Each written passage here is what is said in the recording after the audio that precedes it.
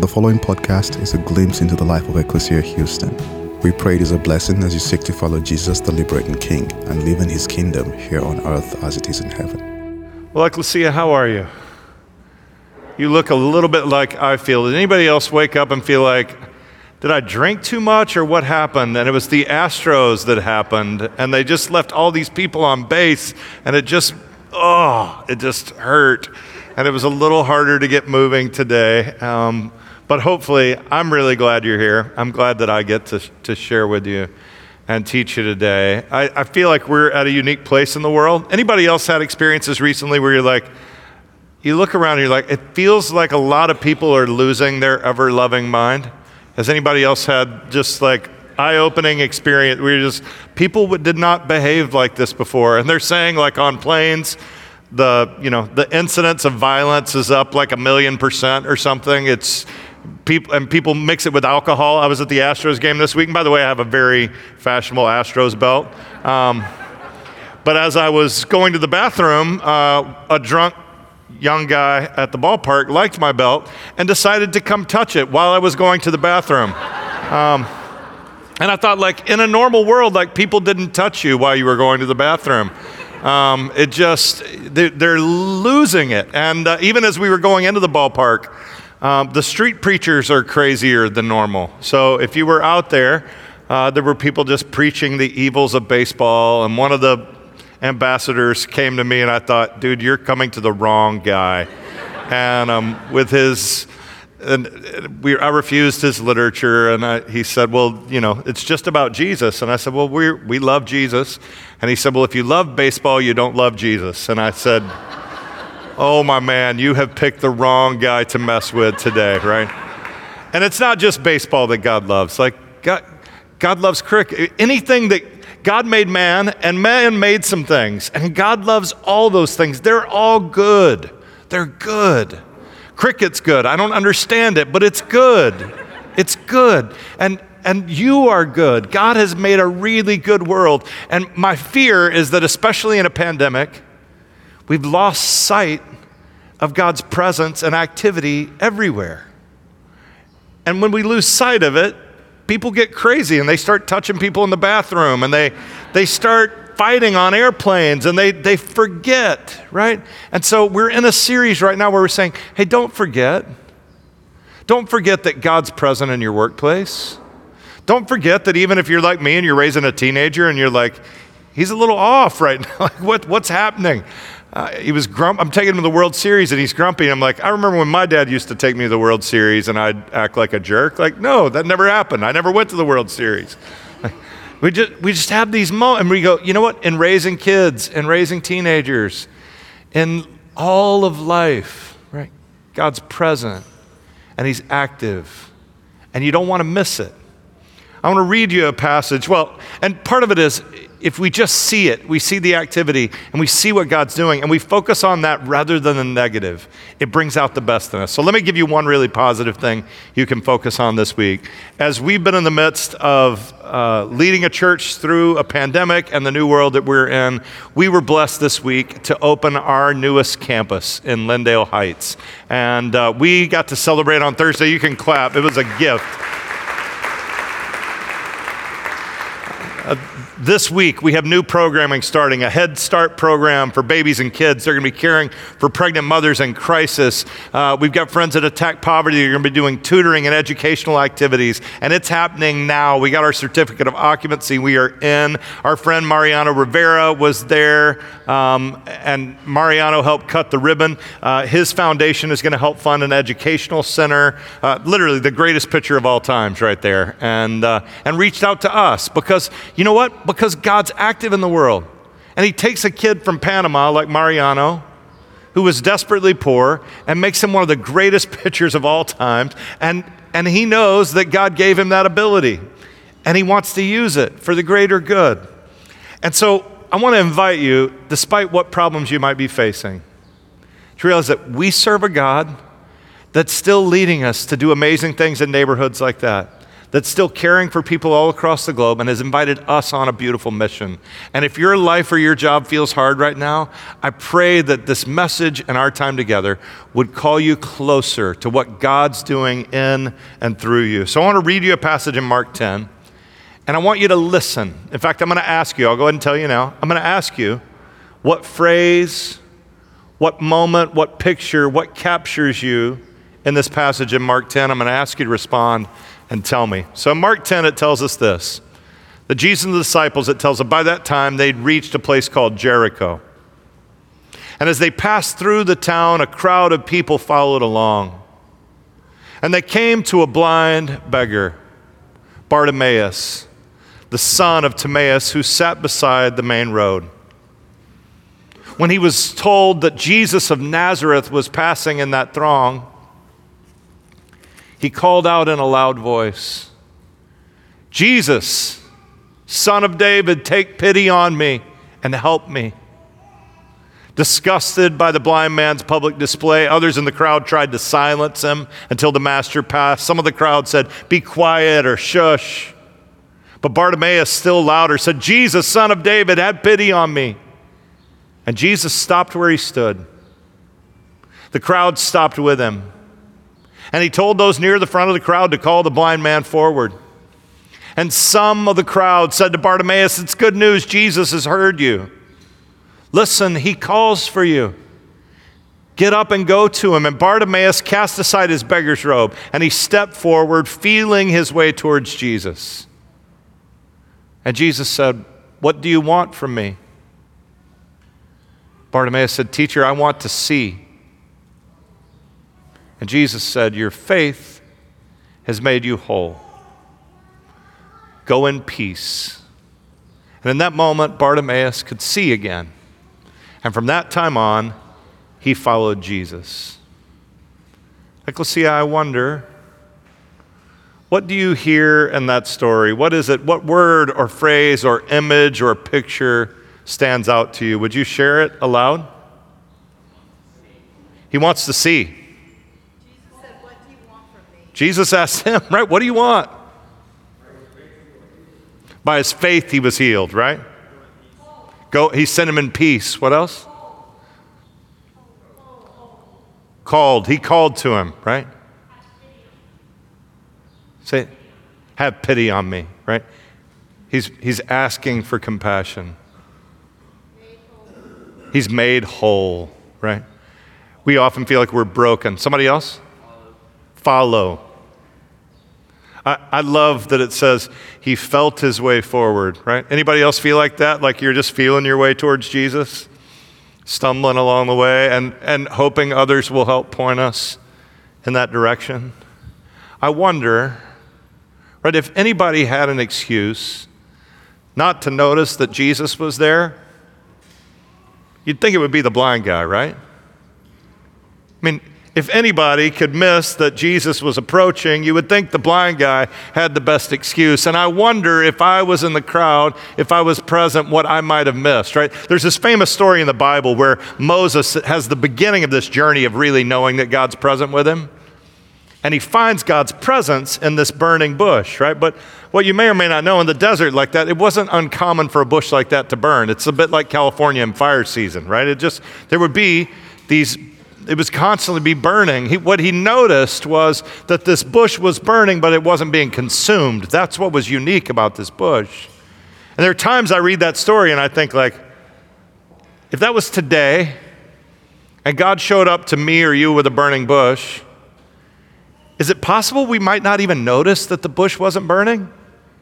Anybody think you might be busy scrolling and never notice, like, oh wait, Jesus was right there. He showed up and I missed it. And I would hate for any of us to get through life missing these moments where God is present, because I believe, pandemic or not, life is just too hard, and if all we see are the problems, and my guess is some of you are like me, if you hear a criticism, it lingers in your ear. I give you a compliment, you forget it tomorrow, right? There's a negative thing and it just lingers and you hold on to it, and the positive somehow it evaporates far too fast.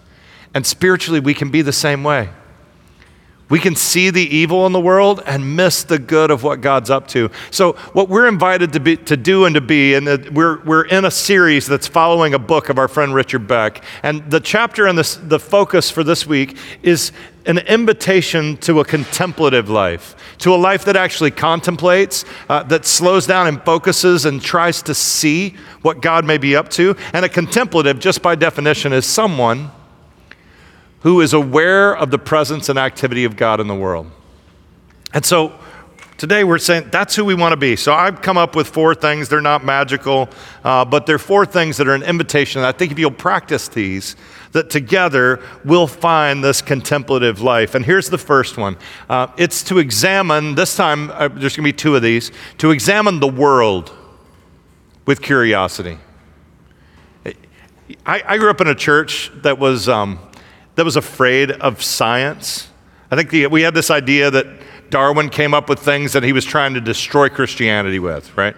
And which I don't think is true at all, and I don't think happened at all, right?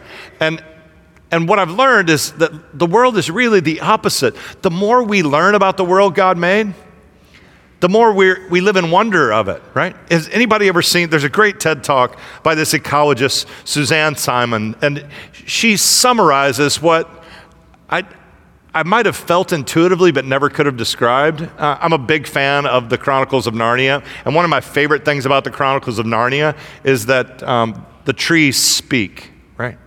And if you have a great tree in your life, or you grew up in a particular house and it had an amazing tree, or you have a tree where you used to sit and maybe you fell in love under that, do you have this sense sometimes that trees almost are like people, they have memory? Well, Suzanne says essentially that. This is what she says. She says, biologists say that trees are social beings. They can count, learn, and remember. Now again, count, learn, and remember. They nurse sick members. They warn each other of danger by sending electrical signals, which must have been happening this week, right? Did anybody have any limbs down from the winds that blew through this week, right? Across a fungal network, for reasons unknown, they keep the ancient stumps of long-felled companions alive, like a reminder of those who have died. For centuries, by feeding them a sugar solution through their roots. Isn't it amazing? Now, trees are just one example, but the more you study and read about the world, the more you'll go, God made it really beautifully and really complex. And my suggestion to you is anything that you learn, if you will examine the world curiously, and contemplate the truths, what you're going to find is that God's present in all of it. Anything, economics, biology, the body. Even as we study what's happening to us with this virus, as awful as the virus is, we're learning about how God made our bodies to protect ourselves and one another, and we're learning ways to do it. It's a beautiful thing. If you'll examine the world that we're in with curiosity, you're going to find that God's present. Second, I want to invite you to remember that time is on your side. And this is what I mean by this. For me, mostly what I would say is slow down, because I need to slow down because I move too fast. But there are times that the world actually speeds up, right? Now we got to remember that God made time. When God made light, God made the sun, God made time. And we measure our years by our journey around the sun. We measure our days by sunrises and sunsets. For me, starting to be more aware of those sunrises and sunsets has been a beautiful spiritual practice. If you just, whether you love a glass of wine or a cup of hot tea, if you pour something and you just sit and enjoy a sunset, if you don't hear God speak, I'll pay you $5. If you'll tune in, right? It's just there. Now, you may not hear him speak audibly, you may not hear him tell you exactly what to do, but I'll tell you, comfort always comes. A voice of comfort is present with me. And so part of what we find, there's an article that caught on in the pandemic, and I can't remember who wrote it now, but he talks about time in 2 ways that I thought was different. He describes one way as languishing, which during the pandemic I think a lot of us did. He said it just is this place that's this perpetual state of meh. Just, That's kind of how time's been for me since the Astros lost last night, right? Just, And he said there are times that the world either slows down or it speeds up, right? That we slow down and we soak in a moment. Or maybe you have coffee with an old friend and you don't realize like it's been 2 hours and it went by like that. Or you get in the course of your workday and you realize you're just in a groove, you're in what he describes as a flow, and it starts to flow and you just realize like I'm doing what I'm made to do. God made me to do this. And you find that flow. And what I want to invite you to do, whether you're slowing down or speeding up in that way, is to find that flow and to realize like God is with you. And we need times of the day that slow down and times that speed up. If we'll realize that time is on our side, we'll see God's activity in the world. And then thirdly, in the same way that I want to invite you to examine the world with curiosity, I'd like to invite you to examine yourself with curiosity. You can examine yourself in a way, by the way, that nobody else can. I grew up similarly in a Christian background where everybody was concerned with everybody else's sins and failures, right? And the truth is, you're the only one that knows, truly, your sins and failures. And I'm the one that needs to ask God, where can I do better? Historically, Ignatius had come up with a process that would be a good way to examine your day, literally. And these are some of the questions. I'm just going to throw them out there, and when we get all of them on the screen, if you want to take your phone out and take a photo, you can do that. And I would challenge you to say, if you did this for the next week, you would feel like, if you would contemplate your life and examine your life, you would find yourself in a different place. These are the questions that are suggested to ask. You could ask, when today did I feel peaceful, joyful, relaxed, happy, and whole? Or if you think back for the week, since we haven't had much of a day, when this week did you feel peaceful, joyful, relaxed, happy, and whole? And then an important question to ask as you look at your time, your day, or for now, let's say your week. When today or this week did I speak rashly, harshly, or thoughtlessly? Now, maybe you're like me. I don't do this every day, by the way. And as I was preaching it, I realized I should probably do it this week since I'm going to invite you to do it, right? And what happens if you actually ask the question is that God will speak to you, right? One of the things I don't like personally, I'm not attracted to people, to be around people that are super smart and they constantly let you know how super smart they are. Anybody else have that? It's not my favorite attribute. And as I prayed this prayer, two things came to mind that I said in a way that might have sounded like, I know more than you know. And I was like, oh, that's not the person I want to be. And for me, asking the question was really helpful. Or asked another way, did I gossip or cut others down?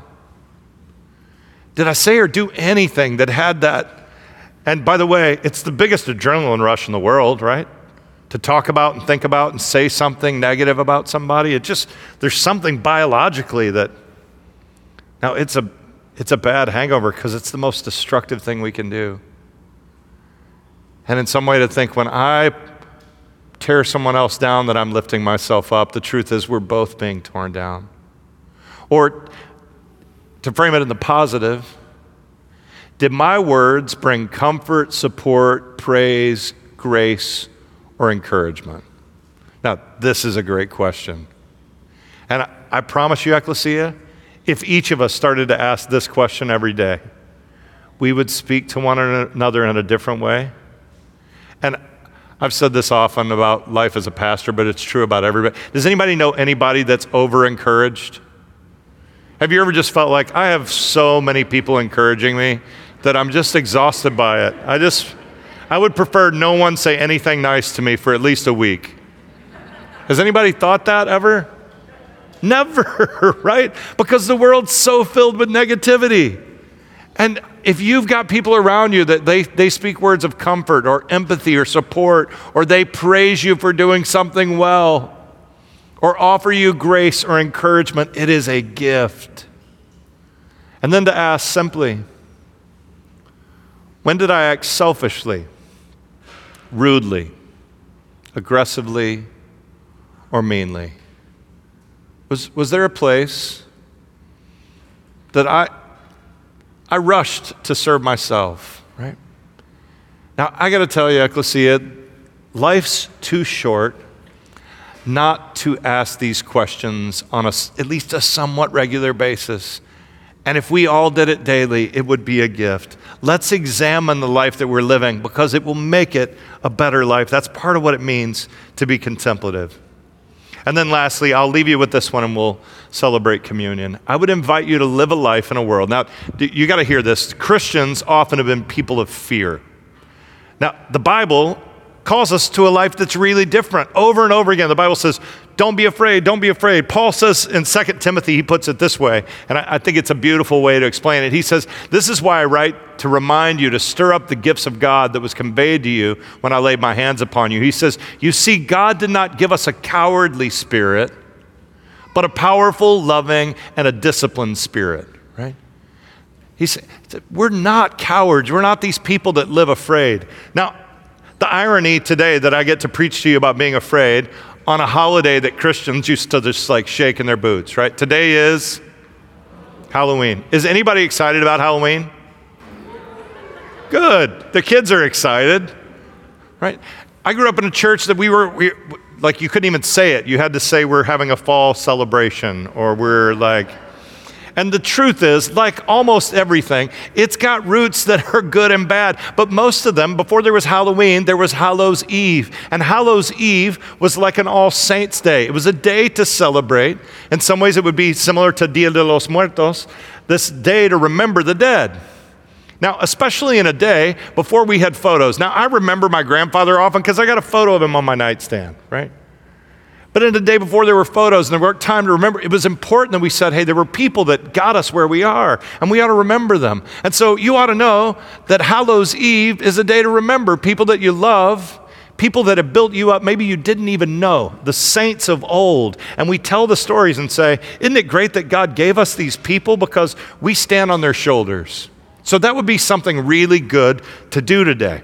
Remember those who have died. And then secondly, you got to remember, if you're a person of faith, I think one of the best things you can do, spiritually speaking, is be fun. If you would just be fun, the world would be a better place, okay? We ought to. I hope your costumes are the funniest and the best. Not the sleaziest, but the funniest and the best, right? And I hope that on a day where neighbors actually talk to each other, that people of the Christian faith would talk to each other and exchange some candy and be nice to kids. One of the things I've told people from the beginning of our church is one of the things I want Ecclesia to be known for is a place where adult people get down and look kids in the eye. I hope, I saw it happen before the service, I hope it's a place that on a regular basis, kids feel like adults get down on my level and they look at me in a way that says, they value me and I'm important. Now, one of the reasons I love Halloween is because people all over answer their door and get down on a level and look kids in the eye. And I don't think that's a bad thing. I think it's a great thing. I want to encourage you today to go back to your neighborhood and get to know your neighbors. I promise you this. You have at least one neighbor in extreme need right now. You may live in the wealthiest part of this city. You may be in River Oaks. I don't think they trick or treat in River Oaks, do they? If they do, you should. But they give out big candy bars in River Oaks. I promise you, wherever you are, you have a neighbor that's hurting. And if you'll take a moment and see them on a day that it's not creepy to talk to your neighbors, it's not creepy to knock on their door today, it's not creepy to talk to children, that's a good thing. So this is what I'd love for you to do. Go have a blast today and look for the good, not the evil. If you look for the evil, you'll find it. It will be there. There will be people doing bad things today. There are people doing bad things every day, right? But if you look for the good and you lean in towards it and you love your neighbor today, today can be one of the best holidays because God made us to love our God and love our neighbor. And sometimes in this world that's become really divided, where people have moved to extremes and where people have become really isolated, that's hard to do. So would you give me a moment that I could pray for you and pray God would bless you today? And I'm going to pray specifically that God would use you to be a channel of kindness and love to somebody in need. God, I believe that our city, this beautiful city that we're in, is filled with opportunities. It's filled with opportunities in Lindale Heights for kids in need, and we're grateful that many of them are going to start preschool and have teachers that love them and care for them and know that there's a church in this city that cares for their families and wants them to be fed well and educated and served. And we believe that wherever we are, that you've planted us on that block and in that street, and that there are people around us that would love to know that they're loved. And we pray that whether it's through a Twix bar or a kind word, that today we could be a part of that mission. We pray that our kids would have fun, that our grandkids would have fun, that it would be a day that we're reminded we live in community, in Christian community, and in a Christian community that's actually sent to be the hands and feet of love to all people. Lord, help us to see that you're present everywhere. You're present at the baseball game. You're present in our workplace. You're even present in traffic. You're present in the sunset and the sunrise. You're present in the trees and the ocean and in the people around us that you made in your own image. God, we pray that in a world that sometimes seems to be falling apart, that we would draw closer to you and to your activity of love and kindness and redemption in this world. Thank you for your church and the ways that you use it to serve people not just in our neighborhoods, but all across the globe. Thank you for listening to our podcast. If you would like more information, please visit our website at www.ecclesiahouston.org.